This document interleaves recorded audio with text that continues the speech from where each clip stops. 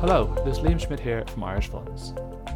Today we are bringing you the first of a series of recordings from our recent Irish Funds annual conference held in Dublin on May the 18th. We are delighted to share with you this first panel discussion entitled Unleashing the Potential, Exploring the Role of AI in the Funds Industry.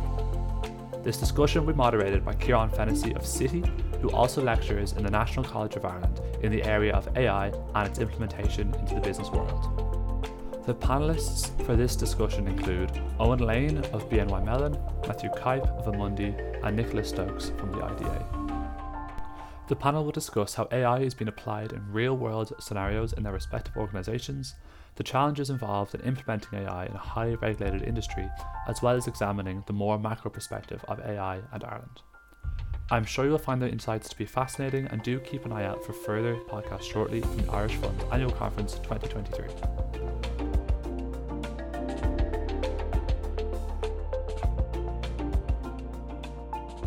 So without further ado, I'm excited to introduce our very distinguished and experienced panel. On my right is Eoin, who's Global Head of Data Science and AI at BNY Mellon and manages a global team of over 30 data scientists. Eoin is tasked with delivering measurable business value against AI. Previously, Eoin worked with IBM as Chief Architect for Intelligent Energy and Intelligent Water, where he was an IBM Master Inventor with over 70 patents pending. So just a quick question for you, Eoin, 70 patents. Any of those that are kind of your favourites, or is it like asking you which is your favourite child? I can talk about my favourite children. I have twin boys. They're 12 now. One of them is an avid Rubik's Cube fan. So we travel all around the country to these Rubik's Cube competitions, which is actually a lot of fun. It's a real subculture.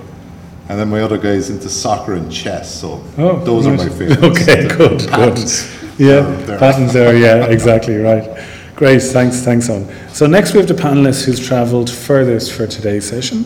He's focused on deploying AI models from the middle to the front office and has stood up private clouds dedicated for big data analysis. He previously worked as an ETF product developer for SASM, if I'm saying that right, as well as a fixed income portfolio manager. No one's perfect. Please welcome, all the way from Paris, France, Matthieu Keip, Head of Innovation at Amundi Technology. Nice to meet you guys. Thank you. We might just have an applause for Eoin as well. So in your role in Amundi, Matthieu, you lead a team of 15 digital innovation experts. What's one of the key ingredients you think for an innovation team? The fact is, it's not digital expert, and maybe this is the key ingredient to answer your question. In fact, we have a team of 15 people. Your microphone. Oh, did you hear me well? I think they're recording it as well. In fact, we have a team of 15 people, experts, and animate a community of close to 100 data scientists and citizen developers and so on. And in the core of Innovation Lab, we have different expertise.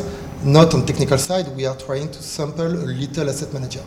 So I have people with 30 years experience in trading.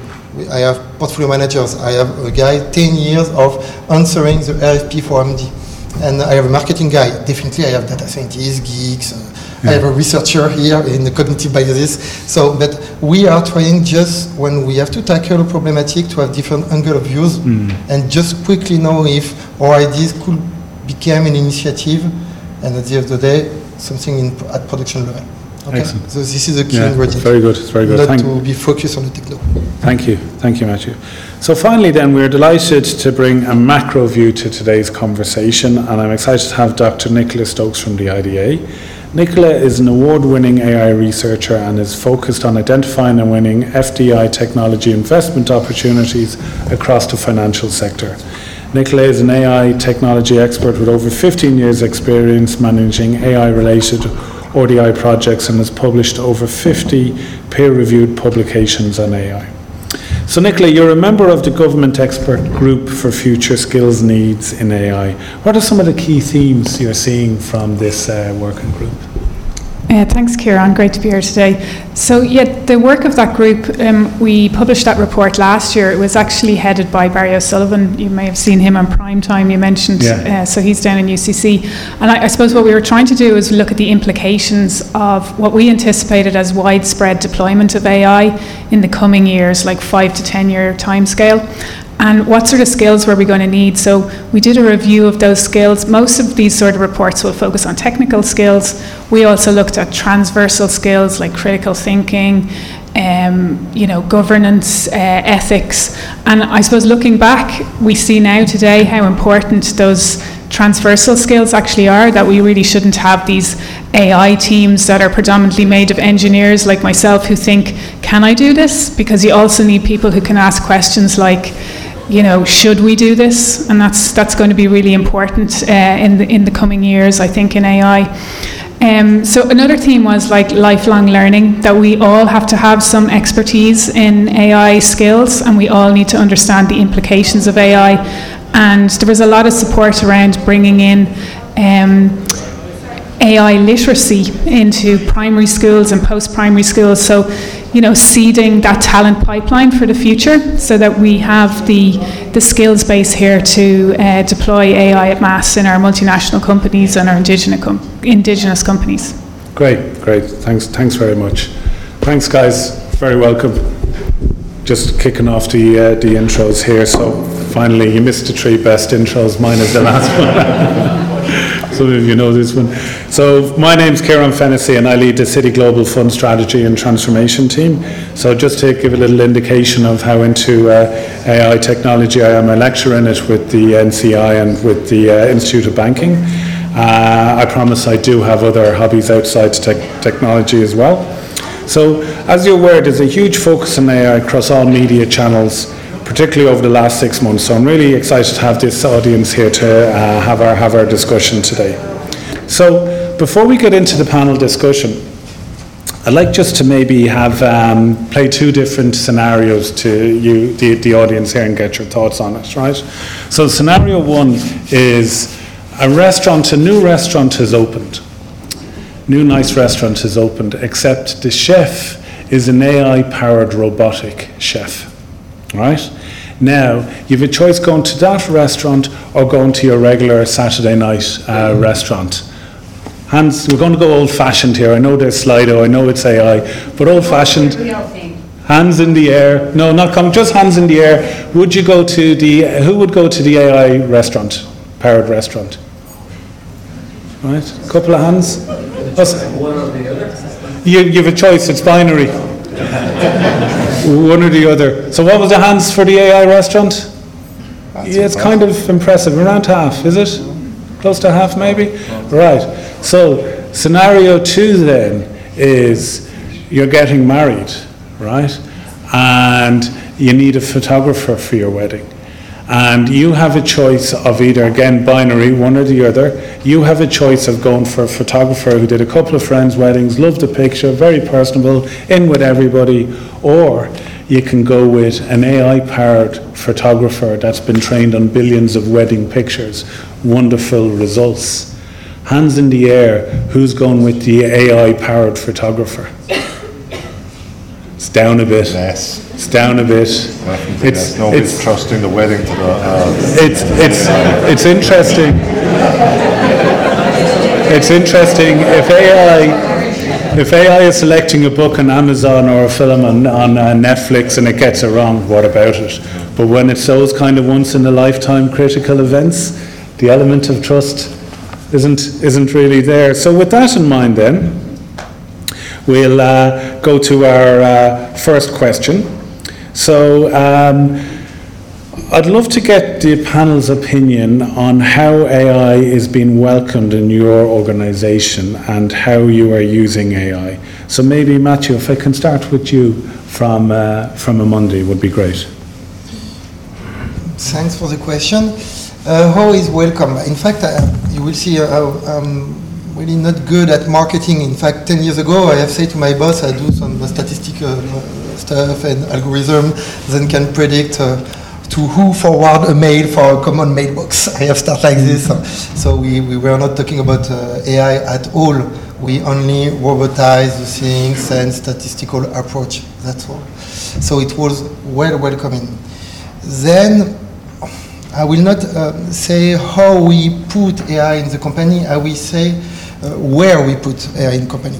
And the first thing to address is who is the boss? Who is the boss of the industry? Is the cost-income ratio. So you can work on the cost side, meaning you will make some robotization, improvement, cost reduction takes a good prediction or an automation given by an AI, even if on quantitative side or NLP, we will discuss ChatGPT, of course. This is the easy way. It's, I think, maybe most of you have already practiced this kind of stuff at industrial level, at production-ready level, I would say, at scale. And then you have the income part. And income is given by your AUM, meaning your performance and your net inflows. On performance, I assume that most of you, like us, are doing a lot of POC, a lot of MVP. At scale, it's difficult to have the synergy between the same family of funds because of the market noise, because of the data quality, because of many reasons. It's difficult. Some of them, you just fund, do real good things. But on the performance side, at the end of the day, to explain to a client your black box, how it performs, what it overperforms is difficult. So difficult to go to scale.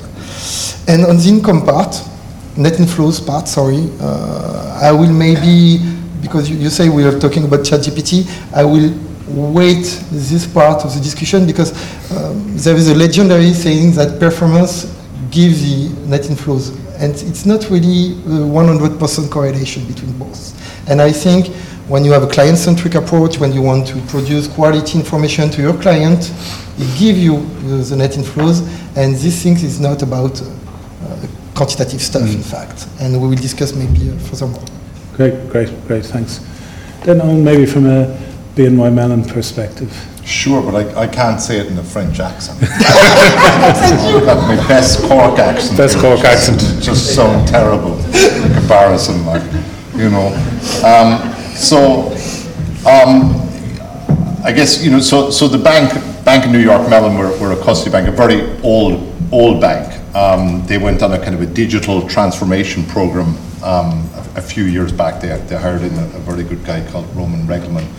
And he started to digitize the bank, and as part of that, we had we set up this central business group that dealt with AI. Okay, and he was very smart in that he aligned us with the business right from the very start. So our job was really to work with the business to develop kind of business cases that were transformational to the bank. And had an AI component, and our responsibility then was to get that into production. Sounds fantastic, a grand vision, and at the start it was very difficult. You know, you were kind of literally calling up people saying, you know, can we work on something with AI, and you just hear crickets and people hanging up the phone.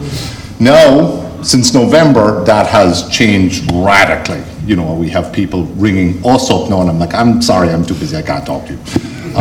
So I think, so there are three areas we really kind of look to address then. We look to address kind of client satisfaction. Okay, so a lot of what we do is settle trades. Sometimes those trades don't settle on time, and we try to calculate probabilities in real time, provide that information to our customers about whether trades are going to settle or not. We try to look at process improvements within the bank to help the bank operate more efficiently. So, for example, try to look at end-of-day cash balances, predict them a bit better, allowing our treasury functions to make better decisions. And then finally, we look at risk reduction. So things like tax evasion, for example. We would look within we have a regulatory responsibility to look within our transactions to see if there's any kind of evasion here. All of this then is done in a highly regulated environment, so we are overseen by numerous regulatory bodies within the bank to ensure what we are developing is explainable and is fit for purpose. Explainability becomes the key really in financial services and regulated industries, isn't it? Huge. You can't say the computer said no. Yeah. And understanding it. Yeah. Great, thanks. And then Nicola, maybe taking a kind of slight twist in that question from an IDA perspective, how welcoming is Ireland for AI investments from multinationals? Well, in IDA, we always talk about value propositions when we're talking to clients, and like AI has been our best seller really since I came on board about 3 years ago. So Ireland has an excellent value proposition in AI based on the strength of the ecosystem that we've created here. So when we talk to clients, we talk about the deep technology talent pool, and part of that is to do with our ability to attract the pure play technology companies here who brought a lot of that cloud expertise in, some of those foundational type of technology skill sets that are required when you're doing anything in AI. And then the other aspect of that is that we've great cross-fertilization then between industries. So you have a lot of pure play technology people that will move to financial services companies and bring that expertise with them. And Eoin's actually one of them. He used to work in IBM before he went to BNY. Then, you know, in terms of investment then by the government, about 20 years ago, the government made a strategic decision to invest in AI research in Ireland. So that was pumping money into academic institutions and creating academic centres of excellence at scale. So one of those, called Insight, would have about 500 researchers in it. They work in data analytics. It would be one of the biggest data analytics centres in Europe. And those centres have become, like, I suppose, talent engines for our multinational companies and our indigenous companies. So a lot of the high-end PhD master's students are coming out of those centres and then going into industry. And then there's opportunities for those companies to work with these centres on collaborative projects. And I think the most important thing we hear from clients is that they're working on those projects to industry timelines. And that's really unique in terms of engagement with academic centres. You don't see that in other jurisdictions. And then I suppose the third aspect really is, you know, just giving ourselves a plug. What IDA do is we partner with people on their investment journeys in Ireland in AI. So we're there with soft supports, you know, if you need property or you need, you know, an itinerary to a regional location, to check it out to see if it has the talents that you're looking. We link you in with the various service providers on tax and regulation and legal issues. But we also have grant aid as well. So we have a suite of supports that can help companies get started. Because it is risky starting an AI unit or an AI hub, and we can give some initial support to companies to get that project over the line, I suppose. And then that fits in nicely with the tax credit that revenue give companies who are engaging in R&D. There's a 25% tax credit as well, so that reduces the cost of doing R&D here in Ireland. So they're the kind of key issues or attractors when we discuss AI investment with clients. Insight's a fascinating one because you kind of forget that 500 researchers, one of the biggest in Europe. It's not well advertised, for want of a better word. It's not well known out there in the community that there is this kind of bedrock of talent and researchers. And one of the things I think you find with AI is that whilst the technology itself can be applicable across multiple industries, it's not just financial services. That's it. You know, the emails you get, your GPTs, all this type of stuff. It's not just unique to one domain. Yeah. So it's great. Great. Thanks for that. So to look at AI now through a different lens around the challenges of implementing AI. So we see so much in the paper around bias, around ethics, obviously trust again. So from your experience in running AI in your firms, what do you see as the main challenges with introducing or ramping up AI in an organization? Maybe, Eoin, if I can start with you on this one. Yeah, sure.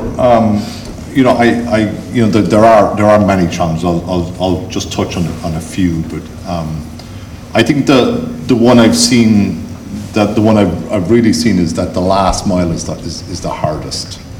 We can develop some very smart models. We can put those models into production, but often I feel this isn't my phrase, but it's like a Ferrari parked in a garage. Where it's hard to get those models integrated into the end users' operating systems. One of the ways around this, that we're taking now is, a much more innovation-led approach, and this would be around design thinking, putting the end user at the center of what we're, the problem we're tackling. Do the user journeys, doing these empathy maps. I'm starting to see that make a transformational effect. When you combine that then with kind of powerful models, it allows us to deliver a much more transformational experience to the end user. Another area then would be around what I would term as educating the bank. Again, there are a lot of stakeholders in there. We've got lawyers, we've got ethics people, we've got model risk, model governance. There are a lot of these kind of individuals within the bank that we really have to upskill, educate, as well as our end business user in terms of what are the capabilities of this, what are the pitfalls, what do we need to look out for, what data can we use, where can we store the data, privacy, all of this. So it's an educational, really an educational exercise as well. One other area that I would talk about is explainability. I have some very, very smart people working for me, and at the end of the day, we have to create explainable models. I cannot create a model tomorrow morning that predicts how much deposits the bank are going to have a year out without being able to explain that. That has a kind of a knock-on effect that the model I would create for something like this could be a neural network model, but a neural network model can't be explainable. So I have to really understand what the problem is and how I can explain this basically to the end user. One thing I will say is that we're now in the custody of something cool, I mean, as you said, everybody here, I don't know who said it at the start, we'd have, some money in the jar every time somebody said chat GPT, but it has really, that conversation alone has really kind of changed our perception within the bank from a bunch of geeks working over here to, really we think we can do something very interesting with this technology.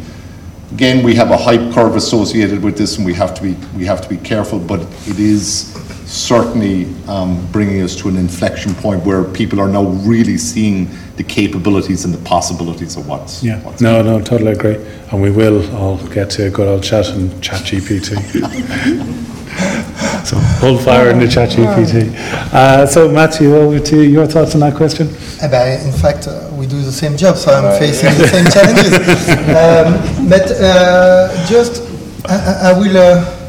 I will say a word about integration because at the user journey, I will say on a daily basis, in fact, we're facing the same challenges before AI with simple heuristics. Yes.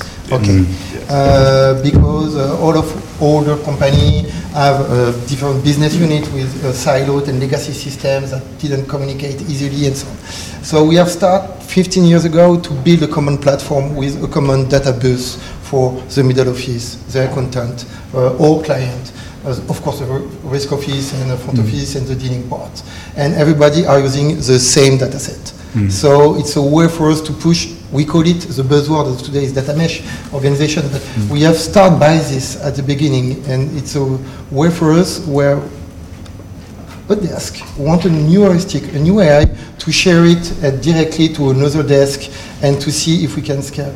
And my point at this stage is, in fact, we didn't know about AI before, but by building, for synergy reason, a common platform with highly configurable, and now you can coding directly into the platform. We have replaced Excel VBA by our data studio. We have been the base to be able to bring new added value thanks AI. So the solution is called Alto. I'm not here to sell the solution, but Alto, just to name it, has prepared the data quality issue, the privacy issue, that's a huge thing, and the integration. Then remain the last challenge in the explicability. And you're right, definitely. And we are really focused each time. This guy, for instance, want to put a neural network on the analysis of behavior biases of cognitive biases or PM. We have done a huge job on that, for instance. But we try to, even if it works well, we try to build the same result thanks to an heuristic. Okay, because at the end of the day, it cannot be explainable thanks neural network. Okay, so we are building by design. And because maybe you know that Amundi is really committed on the climate change and so on, so we have built our own infrastructure, cloud-based, internally in our data center, on which we're trying to build a low consumption model, and definitely symbolic AI, heuristics, even if it could be smart, it could be running fast, explainable, and easily to deploy. Okay, and for the last mile, often we need to practice hard AI, and we have doing a lot. I will not talking about Gaussian optimization, thanks machine learning. I don't want to bore you with that, but we have plenty of it. But the ones who can be easily integrated into the user journey, and because my PM need to explain also his result to his client, is definitely the simple things. So we have invented the KISS method inside the company. With my French accent, it's the keep it simple and stupid, and it works well. Okay, and sometimes for the roadshow we can show how smart our people with the latest technology. Great, thanks. It's that whole kind of graph as the complexity increases, the explainability decreases. The more complex the model you get. Yes, but because neural networks help you to tackle easily without understanding well your business process behind. You can have results, but the last mile is a nightmare. I prefer to first, when I have a problematic to tackle, to make a lean management in first step. Understand the business process before robotize and put a model, just maybe redesign the process. And then we step by step, we try to make simple things in place. Even if the simple things, I don't know, for instance, we have built accountant reconciliation between the accountant and the front office. Okay, we didn't have the same net asset value. Why? Okay, we have put a genetic algorithm in place. Okay, it's really smart, really complex for simple things, and at the end of the day, it's really explainable.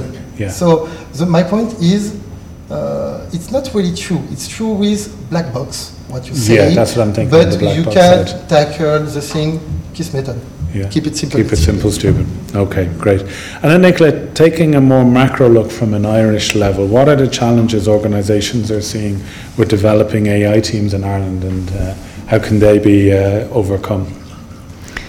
Some of my best lines have already been covered. That's the problem when you're last. But anyway, I think what we see here today on the panel is the cream of the crop in terms of what's going on in Ireland in the AI space in financial services.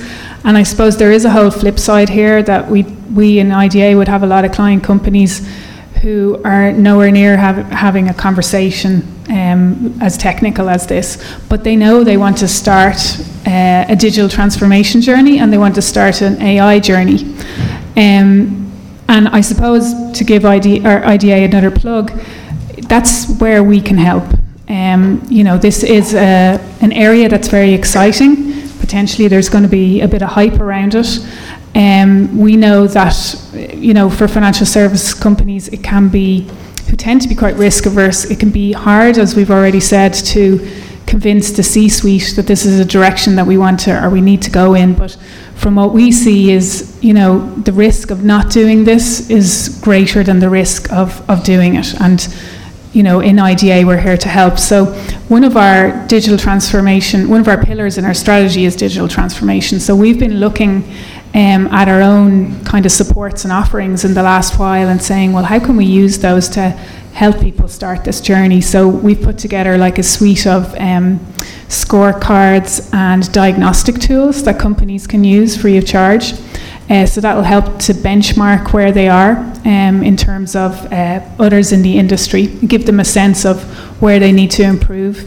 We've also got, training grants, because a lot of what we're talking about here is going to involve a lot of upskilling at all levels, not just your software engineering team who mightn't have the AI expertise, but definitely the leadership, change management, all of these different areas around AI are going to be very important. So we have supports around that. We can help, get you the support to put together a learning and development plan for your organisation around AI.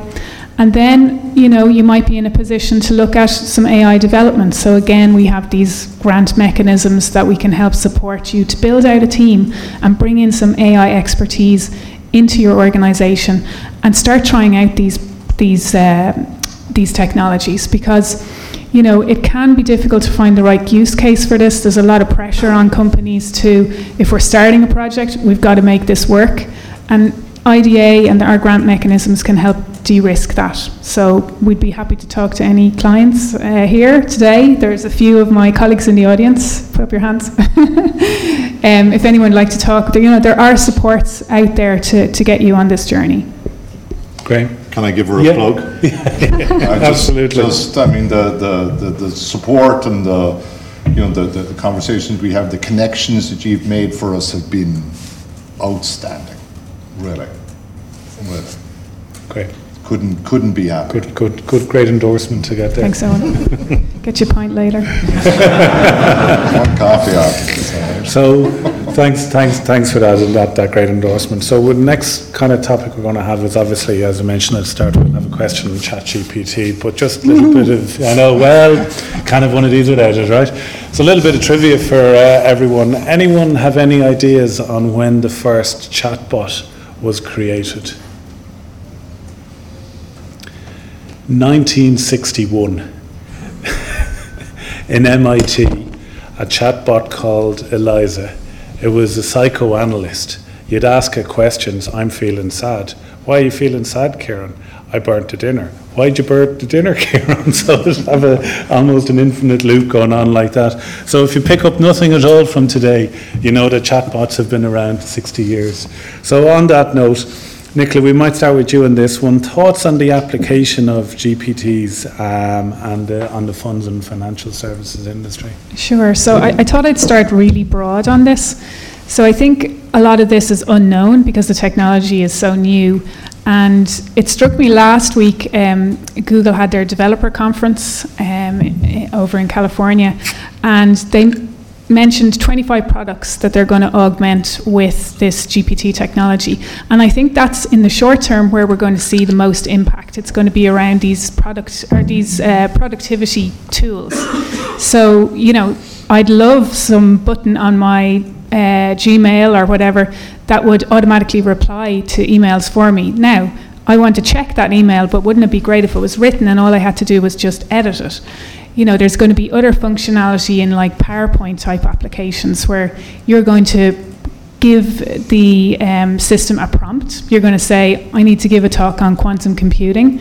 It's going to be for, let's say, I don't want to do any disservice to my colleagues, but maybe level of a 10-year-old or something like that. You're going to be able to give this sort of information to the system, and it's going to come back with a slide deck for you with images and a transcript that you can use for your presentation. So this is the future. We are going to be using these tools day to day in the business tools that we already use and are familiar with at present. I suppose then, what are we actually going to be doing in funds industry? I might leave that to my more experienced colleagues to answer. But I think there's so much risk around this. You'll see that a lot of the companies have locked down ChatGPT to employees because they're afraid that there's going to be some data leakage, that the employee will copy in a load of sensitive text into the prompt, things like that. So I think where companies are, when I talk to them at the minute, is they're actually looking at the open source GPT models that are out there, bringing them in-house and playing around with them. Because at the moment, we really are trying to figure out what sort of application areas this could be applied to. If I was to take a bet, I'd say in time we're going to see this on the client servicing side. Our clients are looking for new types of funds, alternative funds. Our businesses are becoming more nuanced, and our communication styles with our clients are probably going to become more nuanced. So there's going to be a lot of personalized content that we can use ChatGPT to generate for us, which will help this client engagement and improve it. So I'd say that hyper-personalization, which we've heard about for so long, but it hasn't really materialized, I'd say that's possibly where we're going to see gains in the future. Great. Thanks, Nicola. Matthieu? In fact, we are in production with ChatGPT, but not only with ChatGPT. I will explain a little bit more. We have started 2 years ago with different PhD in my team to build transformer models. Okay, and we have built a community in Amundi of several hundred people to test it, and at the end of the day to see if there is on the core of the process an improvement or if for side task only. And each time when we push the survey, we discover that it could be useful only if the chatbot could be making writing instead of could provide information, but on the private knowledge of Amundi. Okay, so ChatGPT is really awesome to write in a beautiful way, but the knowledge it has for industry don't make sense. So we are building, and it's prod ready until this night, in fact, but under the testing phase during the last 3 months. So we catch every data we add in Amundi, unstructured data, meaning your PowerPoint, Excel files, your Outlook, etc. We embedding them, then we store it as vector. I don't want to bore you with technical stuff. And when you ask on our platform, Alto Data Studio is the name of the platform. When you ask, you have a chatbot, you ask your question, behind we reinterpret your question to catch all the knowledge points, similar or close or somewhere in not too far from your question. We embedded them, okay? We asked them to ChatGPT your question, plus who you are, plus your limits, plus this list of information. The ChatGPT I'm talking is on Microsoft Azure tenant, not OpenAI one, because security reason, you can imagine, in information leakage. And then we catch the answer, we give it to the users, and we clean everything inside the Microsoft Azure. Okay, we keep everything inside the wall. So this is based on ChatGPT, enfin GPT-4, is based also on different other engine, our engine. And we have other, like Victus from Yale, I think you know this model. We have deployed StarCoder last week. Okay, you can define the engine you want to work with, and now we start to send the bill at the end of the month of each usage, because sometimes, because you pay word by word for token per token, you want to retrain and you want to ask, so at the end of the day, you receive the bill, you have your content, it costs nothing. And in terms of business use case, we have started by, of course, translation. All document providing in French. You hear how I speak well English. Okay, we translate it in the 33 countries in which Amundi is deployed quickly.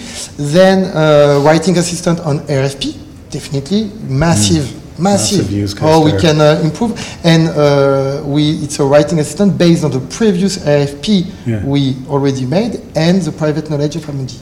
So very accurate. Would you have the human in the loop then in that scenario then for the final output, where like in an RFP example you can tweak it? Always, never trust this kind of stuff. Exactly. That's the key cornerstone. But with the same team, we can do twice, third times the same volume. The volume of actual RFP. You can imagine the massive business you can get. It's still not the growth. Then definitely we have marketing compliance. Important thing for us. You know that we are well committed on ESG and so on. So every marketing document that I have a robot that check that it's well aligned with the regulation and with the reality, and there is no someone who is too free.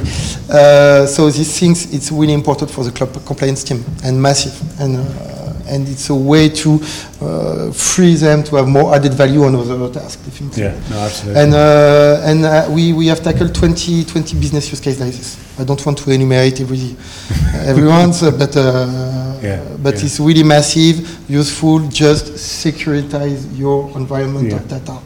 And build, but like we say before, a clean data environment, shareable, etc., etc. And then it's easy to integrate. We have in less than 3 weeks, we build the same interface as ChatGPT with private knowledge, with prompt engineering template for all business line, meaning if you're already, I don't know if you know what is prompt engineering, but you know that you can ask to ChatGPT to answer like this guy, or like, okay, this is what we call the prompt engineering. And we have these features to template a prompt engineer and share with your colleagues directly. Okay. Excellent. And last thing, but not, it's the killing feature that really do the same. When ChatGPT give his knowledge, because we know each point of knowledge he has used to build his answer, okay, we can click on the answer and quickly retrieve all point of knowledge and the address of where he stores the original sources. Yeah. This is a killing feature for everybody, because you saw, I don't know, give me the AUM of Amundi, easy way, but he can hallucinate. Yeah. You know that. Yeah, no, okay, you click, you will see the different sources he's used to compute it. Great. And then finally, on anything for yourself, any thoughts yourself? Yeah, no, lot covered there already. I mean, I think kind of, I'll go back a bit broad and then come back in. You know, if you were watching the U.S. Senate hearings yesterday, you would have seen Sam Altman, CEO, of OpenAI, saying we need to be regulated. So this is, I think the senators were saying this is the first time somebody's gone to the Senate hearing from a tech company going, please regulate me. So I think that is telling of the state of affairs here.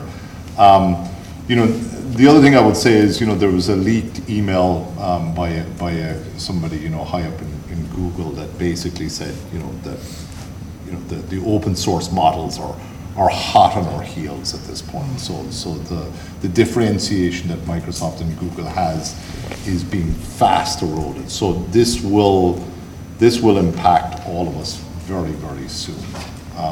I think from the bank's perspective, again, just going back to a highly regulated environment, we have the Fed watching us very, very closely here. So we are evaluating this technology in the context of a risk-adverse environment.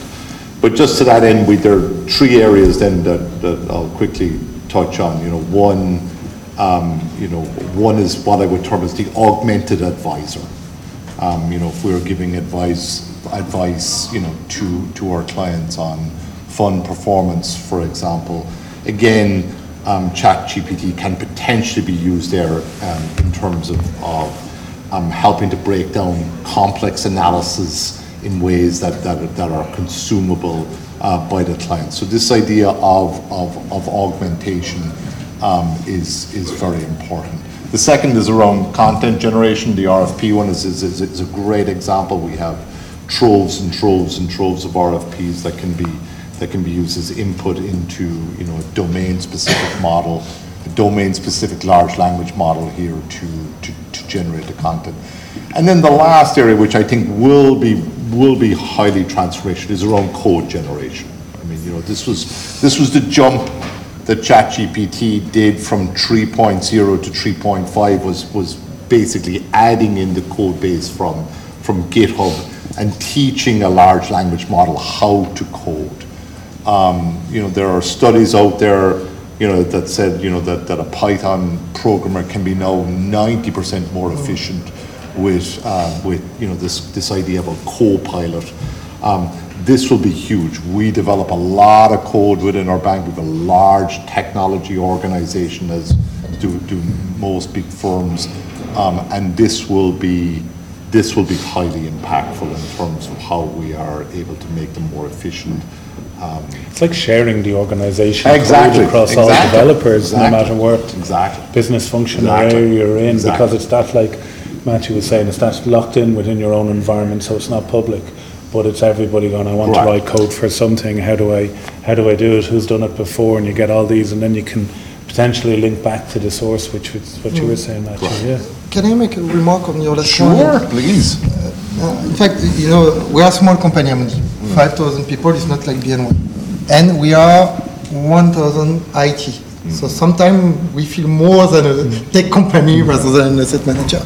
And so we are making several months of tests for the coding part, because we are building everything inside. We are proprietary, it's our IP.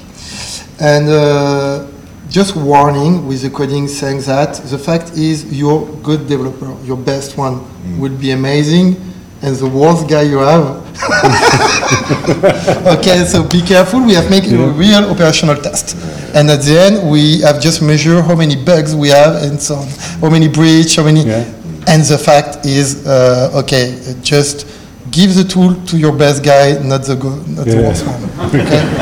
Okay, just a couple of questions here that have come through in Slido. So we've only a few minutes left, and I heard a round of applause there, but I think I have it in my head they started before us, so we're still on time here. So a problem I see is people suspicious of AI and the risk committees requiring someone to sign off decisions. How do we get people to trust the robot's decision? Who wants to take that one? Or is that one for the pub later on? Just to start, I think like what we've been emphasizing here is, there's always going to be a human in the loop. Yeah. We don't really anticipate that these technologies are going to replace people. They're not good enough yet, quite frankly. And there's a lot of unknowns. So in the near term, they're just going to be assistants, personal assistants. They're going to be tutors. That's come up as well. They're going to be aids for productivity. So there's less risk around that, because obviously there's a human in the loop and they can check content. But that's the way I'd see it for the minute anyway. But also I think a lot of discussion went on around the whole explainability element. Right? And I think that's key as well. So when you look at the risk committees requiring someone to sign off, risk committees are only going to sign off on something that's explainable. Correct.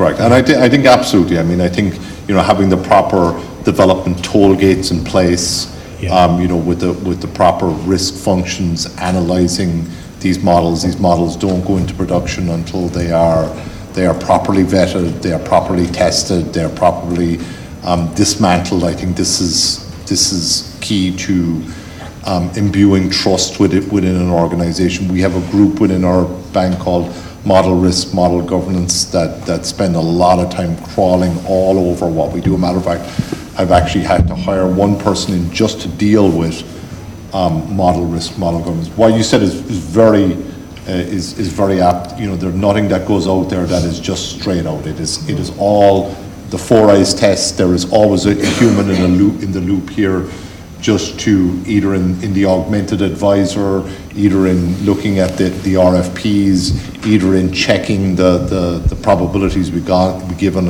a trade failing, whatever. There is always somebody watching this. Yeah, great. Now there's a couple of more questions here, but I think Matthieu's flying back in to fact, I will say quite the same, because it's close to. I will make the parallel with the citizen developer policy strategy we have deployed in Amundi. So we have deployed an environment where people, business, didn't need for IT to develop their own intelligence. Okay, but it's secure. There is limits and so on. It's just a way to improve and let them having more added value on.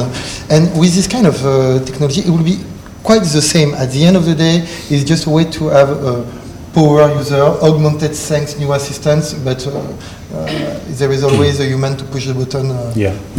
So just in the interest of time, that's probably the only question we can address, but as I was just about to say there, but Nicola and Eoin will be around later on if anyone has any further questions. So maybe I'll just finish off with a quick 30 seconds on AI in the funds industry. What would you like people to leave with? Look, I think it's going to transform all of our lives. We know this. I think just putting the proper kind of toll gates in place here, it can and will have a transformative effect in terms of all we do. Educating ourselves, understanding the risks, and understanding how this technology can help us is the way forward. Great, thanks. Matthieu, anything to add? 30 seconds is short, so That's 10 when seconds Amundi asked me to become head of innovation, I have asked 3 months to come back to them to explain my strategy, blah, blah, blah. 3 months after, just say, I don't know how we will do. I just say what we did. Definitely we do not want to do, okay? Yeah. And after many years, but I have do what I didn't want to do, perform. The fact is, innovation is not a matter of process. Okay, it's really a mindset. And innovation is not a matter of expert or guys. It's really share. Innovation could come from everywhere. Okay, so it's just a way to share, discuss, collaborate, and these things are sometimes hard to put in place when you have legacy, but it's the key for the future and for the future with AI and so many improvements in our industry. Great. And final thoughts, Nicola? I'm just very optimistic and excited about the technology. I've seen a lot happen over the years, and I really feel like this is a breakthrough that we're living through. It's the iPhone moment for AI, as they've said, but I think to your points really is that we need guardrails around this technology, and that'll come from within the organisations, but probably from regulation as well. Great, thanks. So with that, I'd like to thank Eoin from BNY Mellon, Matthieu from Amundi, Nicola from IDA. Thank you all for attending, and round of applause.